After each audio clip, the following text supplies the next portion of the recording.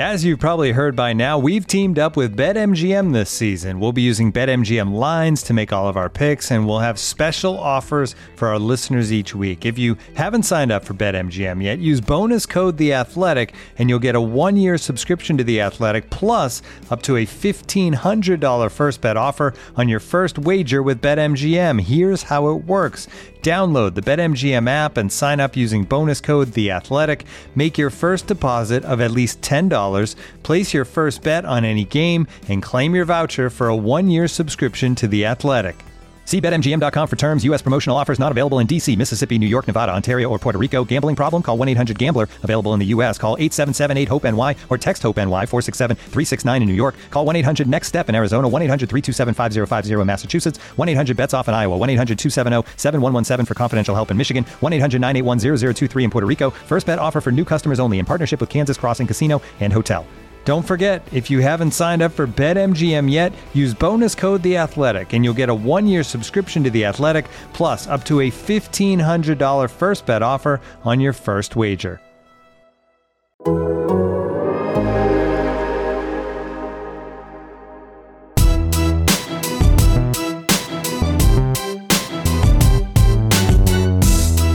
Hello and welcome to Straight Outta Cobham, the Chelsea FC podcast from The Athletic.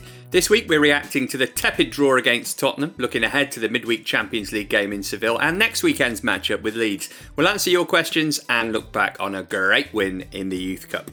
Available for free wherever you get your pods and ad-free on The Athletic. This is Straight Outta Cobham. Yes, hello listener, Matt Davis-Adams here, ready to talk you through another week in the life of Chelsea Football Club. I can't/won't do it alone though, so lucky for me, I'm joined by The Athletic's three wise men, as regards Chelsea at least. Dominic Fifield is here. Hi Dom. Hey Matt, how you doing? Liam Toomey, of course, is with us. Hi Liam. Hello. And it wouldn't be a Straight Out of Cobham without Simon Johnson. How you doing, Simon? I'm well, how are you? I'm all right, yeah, not too bad. Before we get to the Spurs match itself, it was, of course, Roman Abramovich's 1,000th game as Chelsea owner. And over the weekend, the guys released a fascinating long read on Roman's rule. Dom, tell us a little bit about the piece and what went into it. Well, it's about the effect that Roman Abramovich's input at Chelsea and purchase of Chelsea had on the English footballing landscape, really. Wider implications than Chelsea alone, but the disruption it caused to Arsenal, who were champions and unbeaten in his first season, in Abramovich's first season in English football, to how Manchester United, the dominant force of the era, really reacted, and to how Abramovich's ownership really changed the nature of football ownership in this country, and sort of hurried the more traditional owners like Sir John Hall and Doug Ellis, etc., out of the game. Simply could not compete financially with the might of the Russian oligarch and the type of people that came in, subsequently foreign owners, recognising there was an opportunity here, largely because Abramovich had shown them there was an opportunity there. Abramovich was the first, and he set the tone, and others followed. Yeah, even by the Athletic standards, this is must-read stuff, so do check it out if you hadn't yet. Elsewhere, Chelsea boss Frank Lampard spoke exclusively to our own Alan Shearer ahead of the game, and amongst a host of other things, revealed what his first impressions of Roman were like. Yeah, I mean, my first memory of Roman in the flesh was him flying into Heathrow, holding a meeting as the helicopter was just kind of calming itself down. We all stood there. It was quite surreal, but his first impression was, well, we need to improve the training ground. Said it via a translator, and straight away our ears. He said that on that on London, did he? Straight away. Yeah, wow. we need to improve this straight at face value, and I remember it because I thought, well, okay, standards instantly are going to go through the roof, and they did. Signings and that, and we signed big players in the first year, and there was obviously an element of fear. I've spoken about it. A lot of us younger players, what does this mean for us?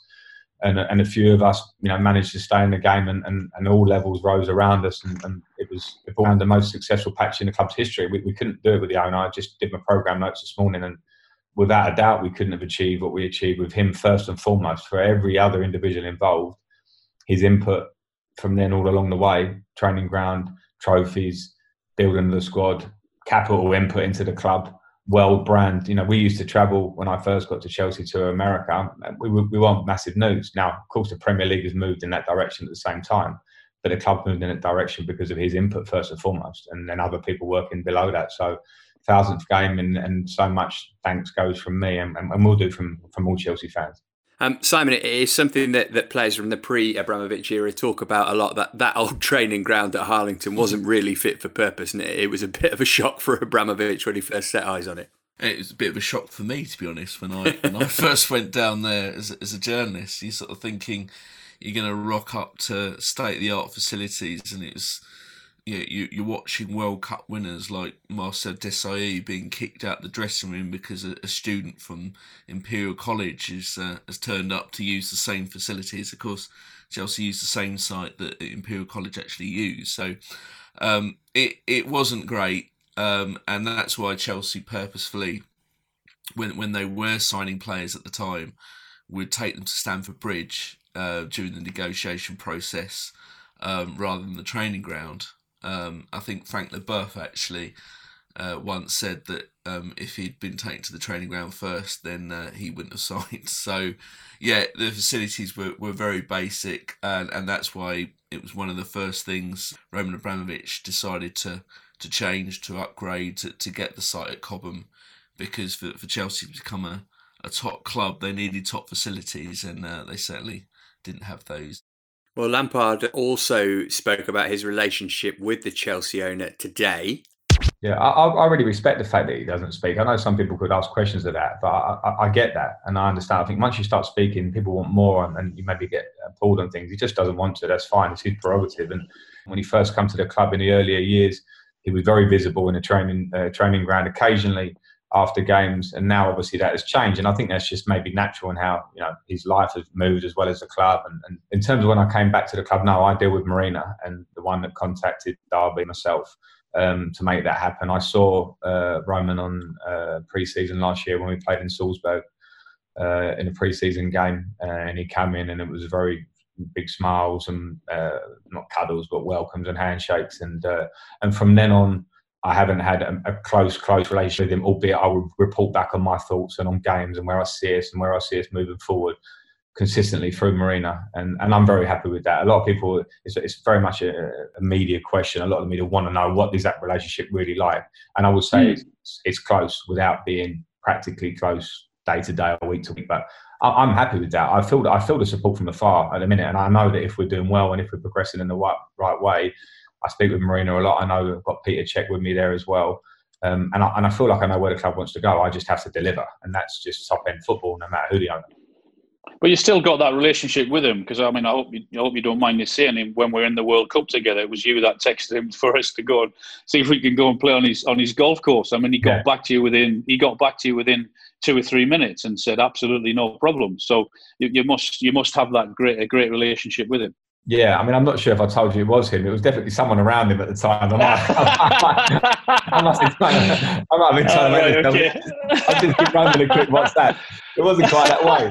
But, okay. Yeah, but what I will say, I speak with Eugene, I've got good contact with, who works very closely alongside Roman, and I've got Marina, obviously. But that's one of the things with the owner, and I think whether I was at the club or not, I do feel, and I know he's had consistent relationships with managers that have gone on and left the club, who maybe he sacked. And I think he certainly appreciates the work that people do for his club, and he's a man that gets things done. I don't think you get in his position without doing that. So I think the relationship's very straight. It's very cut and dried. And if I'm commenting on how I think we're playing or how we're performing, I try not to beat around the bush. I think when you're dealing with a man at that level, I think straightness, whether good or bad, is probably the best policy. I feel that. Liam, this is something that we've spoken about on the pod previously, and it came up again the recent trip to Krasnodar when Abramovich was in attendance and didn't speak to Lampard. It seems that it's not really that big of a deal, because not many people in the club do have regular contact with the owner at the moment. Would that be fair to say? Yeah, I mean, the person that he talks to daily is Marina Granovskaya. She's the one who handles the day-to-day running of Chelsea, particularly on the football side. And you could tell from Lampard's interview with Shearer that he's very comfortable with that dynamic. He's got a good relationship with Granovskaya. It's clearly been very productive, particularly in the transfer window. And he's comfortable not having that much frequent contact with Abramovich. And I think part of that is because he's got such a long-standing relationship with him. dating back more than 15 years, that I think he's comfortable that if he's just communicating with him on text about games every now and then, that things are not going to be lost in translation, because there's a degree of familiarity there that there wouldn't be with an ordinary Chelsea manager. So I don't think he sees anything to worry about, and the way things are going, there really isn't anything to worry about. Well, remember, to celebrate Black Friday week, it's still just £1 a month for a full 12 months of access to The Athletic. You can cancel at any time, so you can access all of The Athletic all year long, including our podcasts ad-free. We'll bring you unrivaled Chelsea coverage for an unbeatable price, and we won't be running a better deal anytime soon. This offer runs until Friday the 4th of December, so don't miss out. Go to theathletic.com/ChelseaPod. That's theathletic.com/ChelseaPod, and pay just £1 a month for 12 months. This offer is for new subscribers only. Okay, let's get to the Spurs game. They didn't play football. One thing is defend well, but try to win the game and play some football. Another thing is to defend and defend and defend and kick the ball away, fall down, wait for the medical department. I would have been frustrated if I'd been a supporter who paid £50 to watch this game, because Spurs came to defend. Jose Mourinho there on Tottenham after a 0-0 draw at Stamford Bridge in 2004. Liam, the bus has done a 3-point turn. That was a really dull game. It really did feel like a game that had quantum leaped from that first Mourinho era. And maybe Premier League football has come all the way back around to him. I don't know. Judging by Tottenham's position in the league, maybe that's the case. But yeah, it wasn't a thriller, was it? Tottenham came with a very clear game plan: sit deep, low block, defend narrowly, force Chelsea down the wings. And I think, to be fair, Chelsea were quite happy to go down the wings, because with Ziyech and James, particularly on that right-hand side, they've got a lot of joy in recent weeks from sending in lots of precise crosses. But Tottenham were very well prepared for that, and they largely dealt with it pretty well. I mean, Tammy Abraham had a couple of good chances. I think probably James' two best deliveries Abraham should have done a lot better with, and arguably Olivier Giroud would have done a lot better with. But overall, Tottenham managed to keep Chelsea at arm's length. They didn't carry any real threat of their own until the final 5 minutes of the game, when both teams presented each other with very good chances to maybe change the story. But it was a game that felt, I think, as early as half-time, that it was probably going to end 0-0, unless there was a moment of magic or a horrendous mistake by one team or the other. It was just Mourinho had set the tone, and Lampard didn't want to risk too much by going for the game naively, sending his fullbacks forward and getting caught on the counter. So it was, I think in the end you end up with the result that neither team was too put out by. Yeah, Simon, you were on hand at Stamford Bridge for The Athletic. Interested in what the kind of atmosphere and mood was on the Chelsea bench. Were they frustrated at how Tottenham were approaching and Chelsea's failure to break them down, or was there kind of an acceptance that actually this wasn't a bad result for either team? I think they were frustrated at the amount of vociferous appealing that was going on, from not just from the Tottenham dugout, but from all the sort of backroom staff and squad members that were also in the stand. It was very noticeable just how vocal Spurs contingent were throughout the 90 minutes. Any kind of 50-50, any kind of slight challenge that Chelsea players did, that Tottenham made the most of. It was a classic away European performance. I think that got under the skin. I mean, the piece I actually wrote about the game is this Lampard-Mourinho dynamic, which has definitely changed since their time together as manager and coach, manager and player rather, at Chelsea. It's a dynamic that is very frosty, very tense, and you could tell that Lampard himself was like, he's always up for games, obviously, but this one clearly meant more to him than any other this season. The way his body language before a ball was kicked, it was almost like he wanted to play the game himself. He was out there on the training drill from the start to the end, pacing, applauding every little interaction the players did, staring at the Tottenham players, constant words of encouragement. It was almost like he was having to do something to cope with his nervous energy. in many ways, and that's part of the reason I wrote about it, it was a more fascinating aspect of the game than the game itself. A couple of questions that have come in on a similar theme that I'll put to you, Dom. These via Twitter at Matt Davis Adams. If you want to ask me a question to put to the guys on the pod at any time. Matthias says, is Lampard smart for not taking risks against opponents who sit deep, or is it a sign of a manager who fears defeat more than he wants victory? After all, he has the personnel to play a lot more adventurously. Andrew says, if parking the bus and waiting for one chance counts as a Mourinho masterclass, how would you describe a controlled performance where we created 3 huge chances? Finishing is the difference at this level, and Tammy let us down, but our approach was correct for a big game. Do you think that Lampard got it right on Sunday, Dom?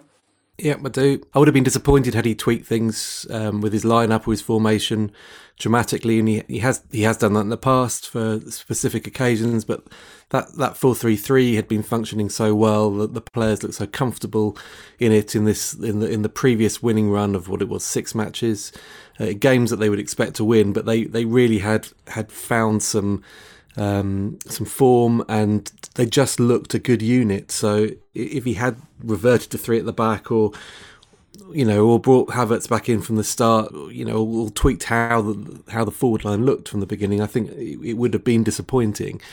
I thought it was the right approach. I thought they played well. I don't want to blame Tammy Abraham too much. I mean, yes, it would have been interesting to have seen Olivier Giroud with those opportunities from the Reece James's crosses, but Tammy Abraham is still a player in development almost. He'll get better and better, I'm sure.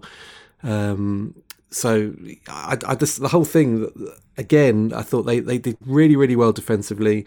Bear in mind that Son and Kane hadn't been kept out in a Premier League game since September. I mean, they had scored in each Spurs game since September, so to keep them both quiet was a feat.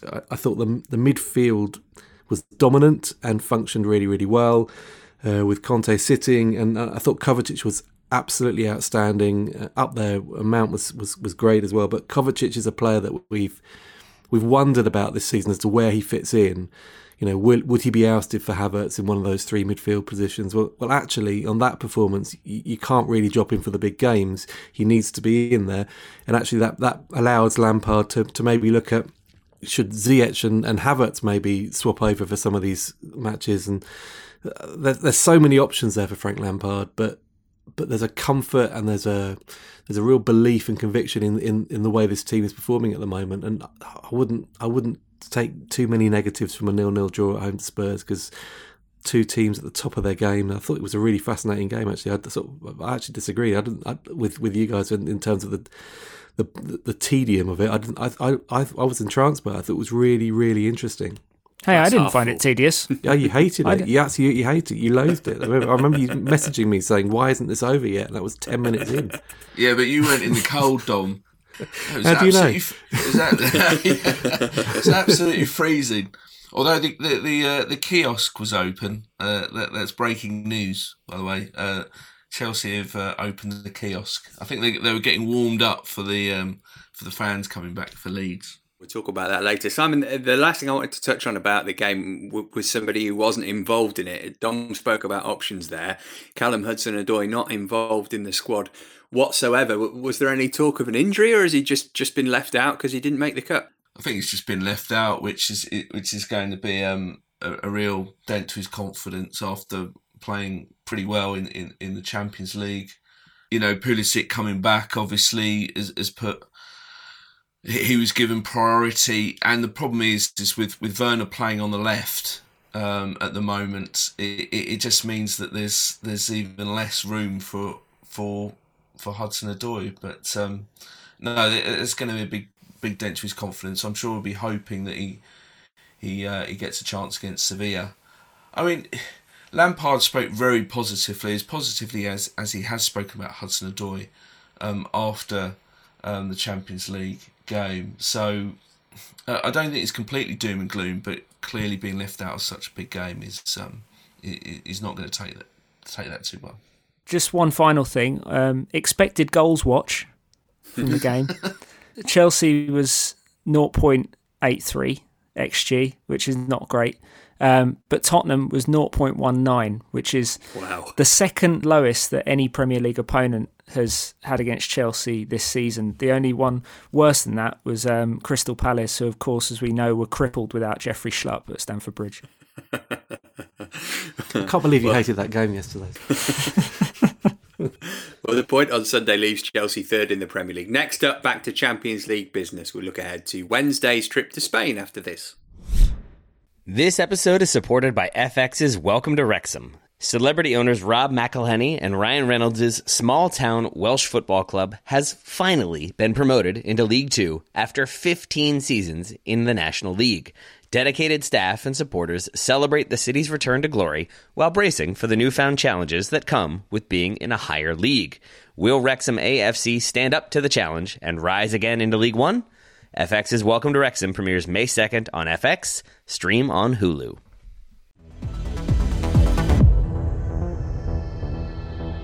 The first time I interviewed Neymar, he was 14. He was pretty much famous, approaching household name status before he'd even played for the Santos first team. Barca should have been better prepared. They really did not have a contingency plan for if Neymar were to leave. You have the French president, Emmanuel Macron, calling it really good news on the day. Without selling Coutinho for that amount of money, Liverpool's recent history would be very, very different. But then again, Neymar changed the whole dynamic.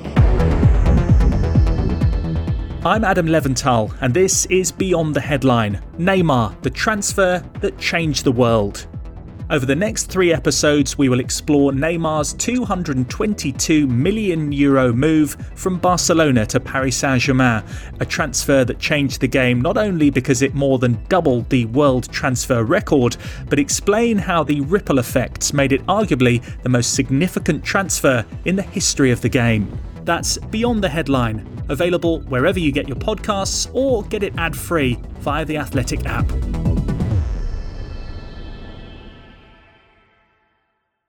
Matchday 5 in Group E of this season's Champions League sees Chelsea take on Sevilla at the Sanchez Pizjuan. As we know, the Blues booked their place in the knockout stages by winning in France last week. Sevilla also through to the last 16 after beating Krasnodar in Russia. So these two now vying for top spot and theoretically an easier draw. Dom, in terms of the team news, I guess Hudson-Odoi watch might be the key thing from what we've been seeing, and maybe a start for Christian Pulisic after his cameo on Sunday. Yeah, that makes sense. And Havertz, I'd imagine, as well. Get as many of the fringe players involved from the start as possible. It's slightly awkward in as much as Chelsea probably do want to win the section, so they want to avoid defeat in this match. But I suppose, given the context of the season that they're having and the number of games, etc., you just got to take opportunities like this to give fringe players run-outs and for your overworked players, your most overworked players, just give them a bit of a breather. Simon, what's the bigger game, this on Wednesday or Leeds on Saturday? Good question, but I'd go with Leeds for the rivalry, and also, of course, Chelsea sort of with ambitions of. I think at this early stage we have to sort of say that they're contenders for the title, with Liverpool sort of not looking the force they quite were last season. I just think Leeds is the priority, but this is still a huge game for Chelsea. I mean, there's always an element of luck when it comes to the Champions League draw for the last 16, but more often than not, you want to finish top of the group. And also, it's Chelsea's sort of record against the best teams so far this season. I feel like I'm repeating myself from last week. They still haven't beaten a top side, and I just think they need that confidence boost. It's going to be very difficult. Of course, Sevilla look really good at Stamford Bridge, but I just think Leeds, the way they're playing right now, they're certainly not going to play with the same conservative, dull football that Tottenham went with on Sunday. Interesting one, Liam, in terms of Sevilla. As Simon said, they look good at the Bridge. They've won their last 5 games, but they've not been particularly impressive at home in the Champions League so far. Just 1-0 against Rennes, and they were 2-0 down to Krasnodar before winning 3-2. But despite that, it could be an opportunity to register what you might call a statement victory for Chelsea if they were to go there and win. Yeah, it could be, and a very important one as well, because while qualification is secured, top spot is very much in the balance. And we know from last year that if you don't finish top of your group, you can draw someone like Bayern Munich in the round of 16. So Chelsea, and I think Lampard in particular, knows the value of securing top spot in Group E. But it's a really delicate balance to strike in terms of rotation. I mean, there are a couple of players. You can't imagine that Timo Werner would play in this game after the amount of minutes he's played recently. Same with Ben Chilwell. There are a few players in that bracket that have really extended themselves over the last few games, but at the same time, you have to try and prioritise the result as well. So I'm interested to see what Lampard does. But Sevilla are a good team, and while their Champions League performances haven't always hit the heights, they've got a nice habit of scoring late goals, and they're clearly very resilient. Yeah, it's going to be an interesting one. Wednesday, 8 o'clock kickoff for that one. Well, as we're getting used to, no let up in the pace of this relentless season. Chelsea back in Premier League action on Saturday night, and there'll be supporters in attendance too. We'll look ahead to the game against Leeds next.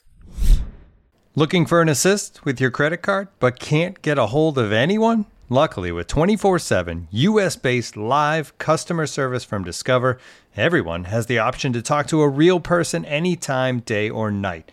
Yep, you heard that right. You can talk to a real human in customer service at any time. Sounds like a real game changer if you ask us. Make the right call and get the service you deserve with Discover. Limitations apply. See terms at discover.com/creditcard. This episode is brought to you by Michelob Ultra, the official beer sponsor of the NBA. Want to get closer to the game than ever before? Michelob Ultra Courtside is giving fans the chance to win exclusive NBA prizes and experiences like official gear, courtside seats to an NBA game, and more. Head over to MichelobUltra.com/courtside to learn more. Chelsea versus Leeds United, a fixture rich in history, but Saturday's game will feel extra special as it will see supporters, albeit only 2,000 inside Stamford Bridge. It'll be the first time fans have been able to witness a Chelsea game in the flesh since the 4-0 win against Everton way back on the 8th of March. Dom, how significant do you think that will be for the players? Can 2,000 fans in a 40,000 stadium make a difference?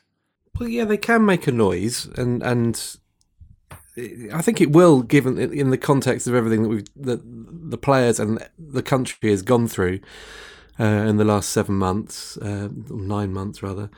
It's slightly. I mean, I know all clubs up and down the Premier League in particular are wrestling and how to address this issue. It's just another. It's a very political issue in terms of the distribution of these tickets and who actually gets to go to these matches and how much they pay, etc.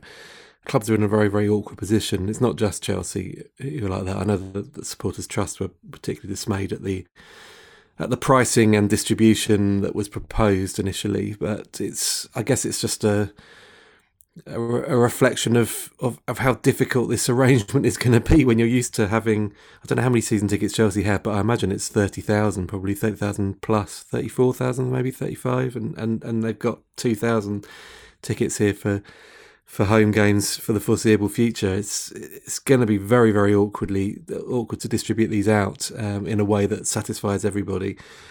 But yeah, just to have any kind of noise. I mean, there was a Northern Ireland international over the recent window where they played. I think it was their playoff actually. Yeah, Slovakia. Slovakia, that was it. And there were fans in that ground, and they're probably only about 2,000 fans at that, and it did make a difference. It genuinely did make a difference.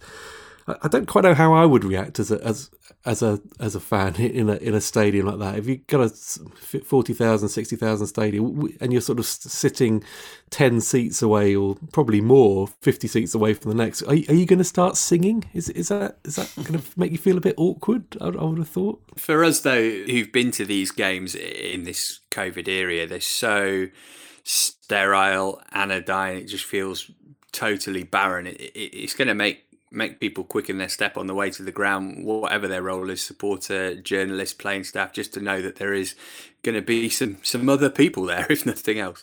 Yeah, I think so. I mean, I still remember the first one of these ghost games, is what I'm calling them, at Stamford Bridge, Chelsea Man City, the game that decided the Premier League title. And when the whistle blew to start the game, I turned to the journalist who was, I say next to me, 2 meters away, and said, "This is just so strange." It felt like a particularly well-attended training session.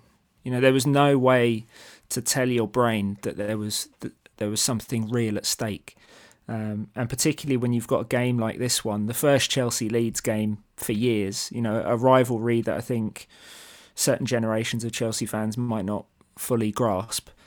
The presence of any kind of atmosphere from the stands just makes a huge difference. And I know none of this is happening in a perfect way. The fact that fans are allowed into some stadiums and not others, depending on different restrictions around the country, that's obviously far less than ideal. But the fact that we are getting some fans back into stadiums now is an unequivocal positive. We should also bear in mind that from supporters' point of view, quite how much fans have missed going to their second homes. I mean, there is an emotional pull, obviously, for any football fan with the club that they support, and even that journey on a match day that Leah mentions there, that for a supporter to be able to do that again and get into the stadium, regardless of the fact that there'll be very few people around them, that's important, and it's psychologically important. It's important for, and it may sound flippant, but it's important for the mental health of those who are going, I imagine. It's such a big part of modern society, being able to go and watch your team. And I don't think we should underestimate that, because for those lucky few that do get to go to Stamford Bridge or Anfield or wherever, Selhurst Park, it's a major thing. Just getting to that ground and being back in a familiar place, albeit in unfamiliar circumstances, but you're back home. Yeah, it's really important, isn't it? Whether it's the smell of fried onions or somebody on the Fulham Road shouting, "Hurry up, it's only £1," trying to sell you a fanzine. I went down to my boy did some football coaching one-on-ones with a coach during this lockdown period in a park in Dorking, right next door to Dorking Wanderers non-league ground. We went on a Saturday afternoon, and they were playing at home that day behind closed doors. But you mentioned fried onions thing. For some reason, there was a fried onions, a hamburger stall doing fried onions there as we got there, and it was light. You just closed your eyes, and okay, there was no noise, there was no hustle and bustle of footfall, whatever, but it felt, you could hear the players warming up on the pitch and kicking that ball around, and the smells of it all. It was so familiar and so comforting just to have that, and some lucky people are going to have that in the weeks ahead, and fair play and good luck to them. I don't think we should underestimate the positives that Chelsea and Brighton players felt in pre-season when they had a pre-season friendly at Brighton. There was about 2,500 people there, and I think the players genuinely enjoyed having someone to play in front of.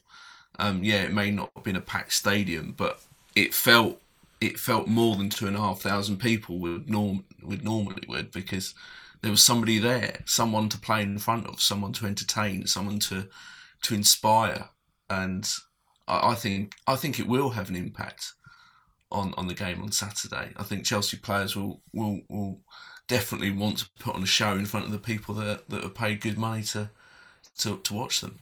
In terms of the game itself then, what have we made it of Leeds on their return to the top flight? Liam, I think you're probably the most likely of the four of us to be a Bielsa disciple, would that be right? I know, I can't say I've watched them every week, but what I have seen of them, they are a big bundle of fun. And especially when they play the top teams, the way that Bielsa sets up, it's just such high intensity, high pressing football. I'm certainly expecting a completely different game from the one we just saw this weekend, which you really enjoyed. Exactly, yeah. But there are shades of enjoyment, Dom. I think this will be this will be a lot more manic, and I also think a lot more fun for a lot of the Chelsea players to take part in, because I think a lot of Chelsea's attackers will get a bit more space. But certainly their defence will be more tested as well, because Leeds have consistently shown that they can hurt pretty much any team in this division. And in Patrick Bamford, who of course Chelsea fans will be pretty familiar with, they've got someone who is banging form as well. Incredibly, it's the first time they will have met at Stamford Bridge since 2004 when Frank Lampard was in the Chelsea team that won 1-0. Simon, you touched on the rivalry and the fact it's something that maybe younger supporters won't be that familiar with. It all stems from the 1970 FA Cup final, right?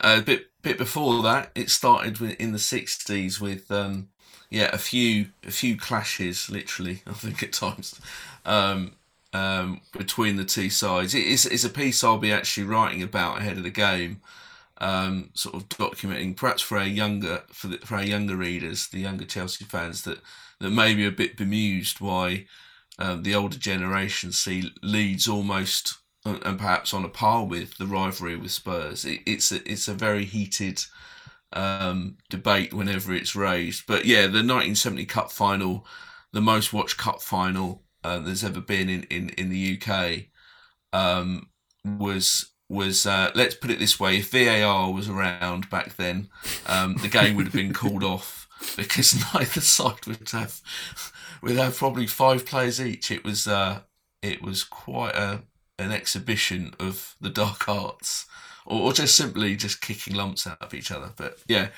I think this game on Saturday would be a little bit more cultured than that one was.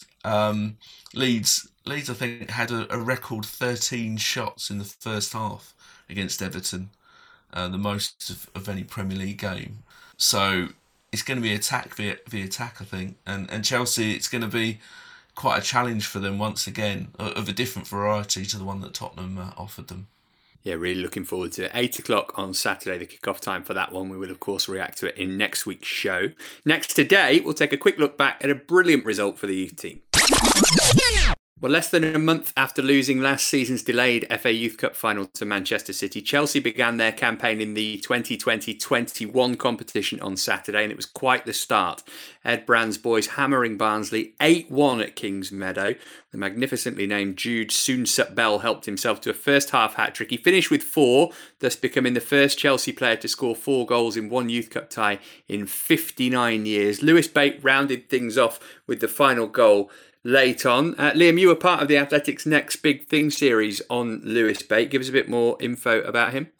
Yeah, so he's a small, very technically gifted central midfielder. They're more recent comparisons to Billy Gilmore, although he's very left-footed, is Lewis Bate. And also probably slightly older comparisons to someone like Josh McEachran. And it's easy to forget how good he was in Chelsea's academy groups.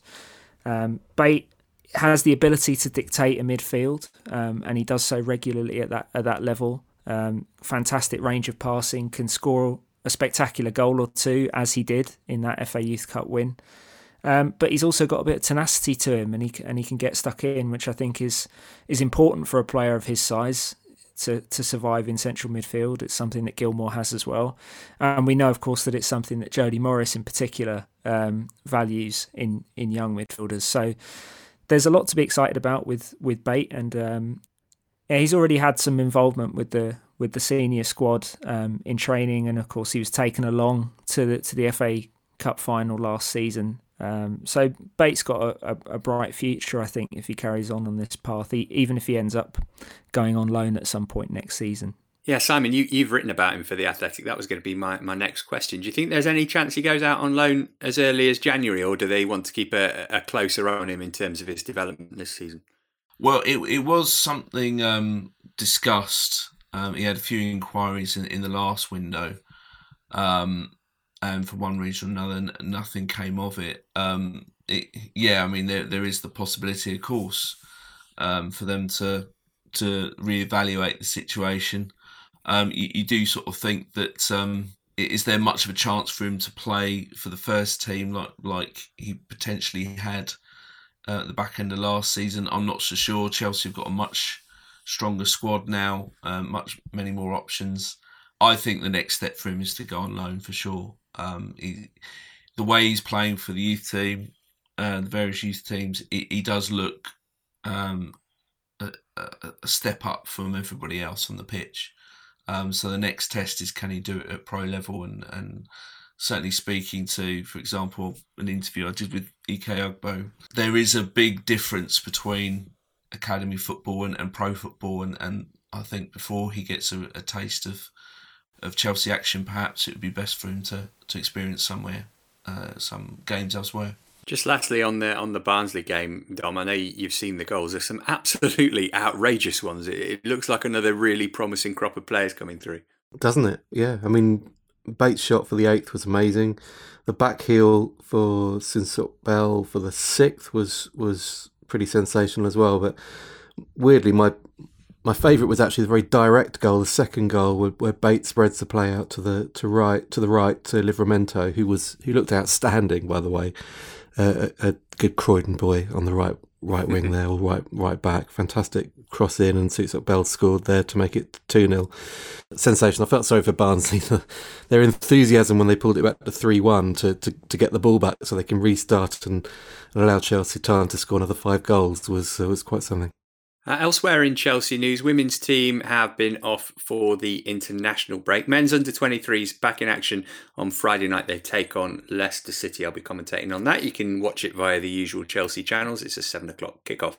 Right, we're just about done for this week. Simon, you mentioned your piece on Frank Lampard's relationship with Jose Mourinho. It was something that Alan Shearer asked Lampard about. Here's what he had to say. I learned a great deal. Particularly the first time he came to the club, because I think I was in the sweet spot.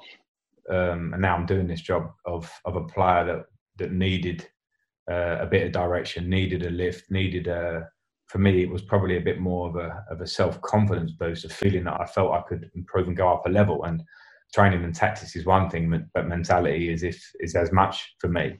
And with Jose's demeanour when he walked through the door first time, it kind of dragged me along and dragged me upwards.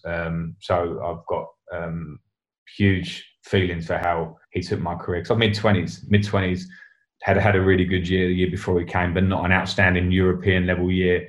And he dragged me up to a level that I hadn't been at, and I think that's obviously what managers have to do. They have to improve individuals. Have you got a relationship now with Jose in terms of, do you ever lean on him and for advice, or there's nothing there?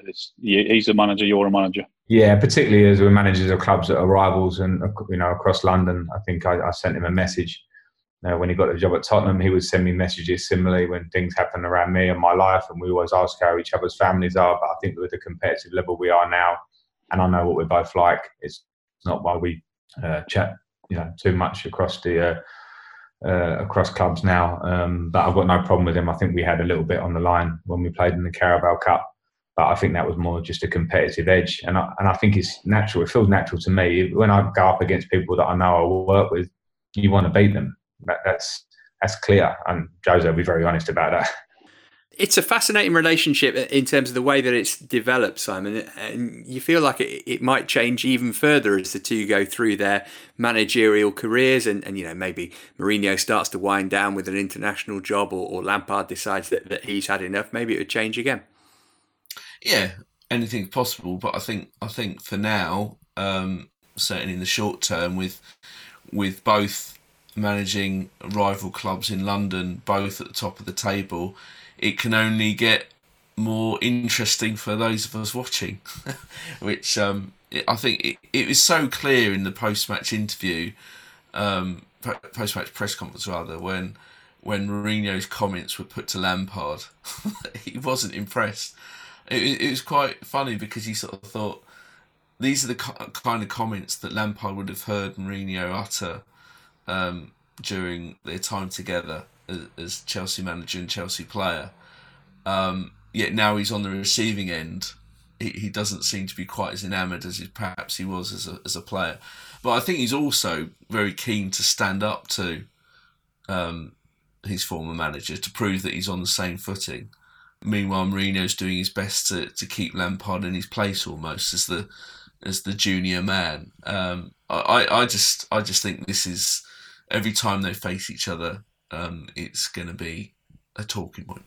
Liam, your Chelsea quiz made me very frustrated because I didn't do half as well as I thought I was going to. What else have you got up on The Athletic for subscribers to enjoy? Well, I'm going to let that torment people for a couple more days. I'm also working on a piece which should be up perhaps by the time this podcast is live about Chelsea struggling to score against big name opponents this season, and maybe whether there's been a slight change of approach from Lampard, slightly more caution in those games. And later on this week, I've got a longer term project which should be coming to fruition, talking to some of the boys who played with some of Chelsea's academy players who are currently in the first team under Lampard. So that's been something I've been working on for a while and I'm quite excited about. Dom, we mentioned your involvement in the big Roman piece. You've also been profiling Chris Waddle. A player that I watched, I think it was March 1990. I was on a French exchange, Calas Cabriès in Aix-en-Provence, and the dad of the family took me to Olympique de Marseille against Lille, and Waddle smashed a free kick into the top right-hand corner from about 30 yards to open the scoring. Jean-Pierre Papin then scored a hat-trick in a 4-1 win. And from that moment on, really, I've just loved everything about Chris Waddle. When he came back to England, he was sensational at Sheffield Wednesday, but just such a charismatic player. And yeah, I even had I think it was a privilege, definitely more so for me than for him, to have played in the same football team as him in a press game in Ukraine during Euro 2012, where he played sweeper, and I've never seen somebody have so much time to pick a pass in my life. It was absolutely sensational. He was on a different level, obviously, to all the press guys. But Stan Collymore was playing up front for us that day, and he was on a very different level to Stan as well. Just a sensational player. Were you better that day than you were in your ill-fated game? I think I might have been hooked even earlier in that one. I don't think I even made it to half time. There's a recurring theme here, and I really should learn my lesson. Remember, if you want to read these pieces and you're not yet a subscriber, our Black Friday offer runs until the 4th of December. Go to theathletic.com/ChelseaPod. That's theathletic.com/ChelseaPod, and pay just £1 a month for 12 months. This offer is for new subscribers only. And many thanks to Liam, to Dom, and to Simon, and to producer Adonis, mainly though to you, listener. We'll meet here again next week. For now, though, from all of us here, it's goodbye.